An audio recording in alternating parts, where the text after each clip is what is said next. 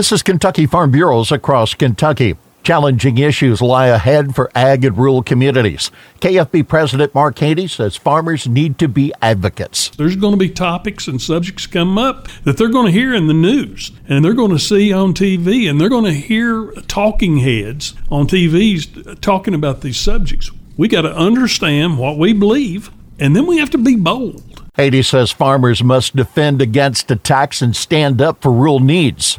We have to be bold enough to step out and say what we think really needs to happen. We really need to take a position, drive the stake down as an organization on what we can live with, what we really want to work for, what we can't live with. And those are important positions, and we've got to know, and we got to be bold.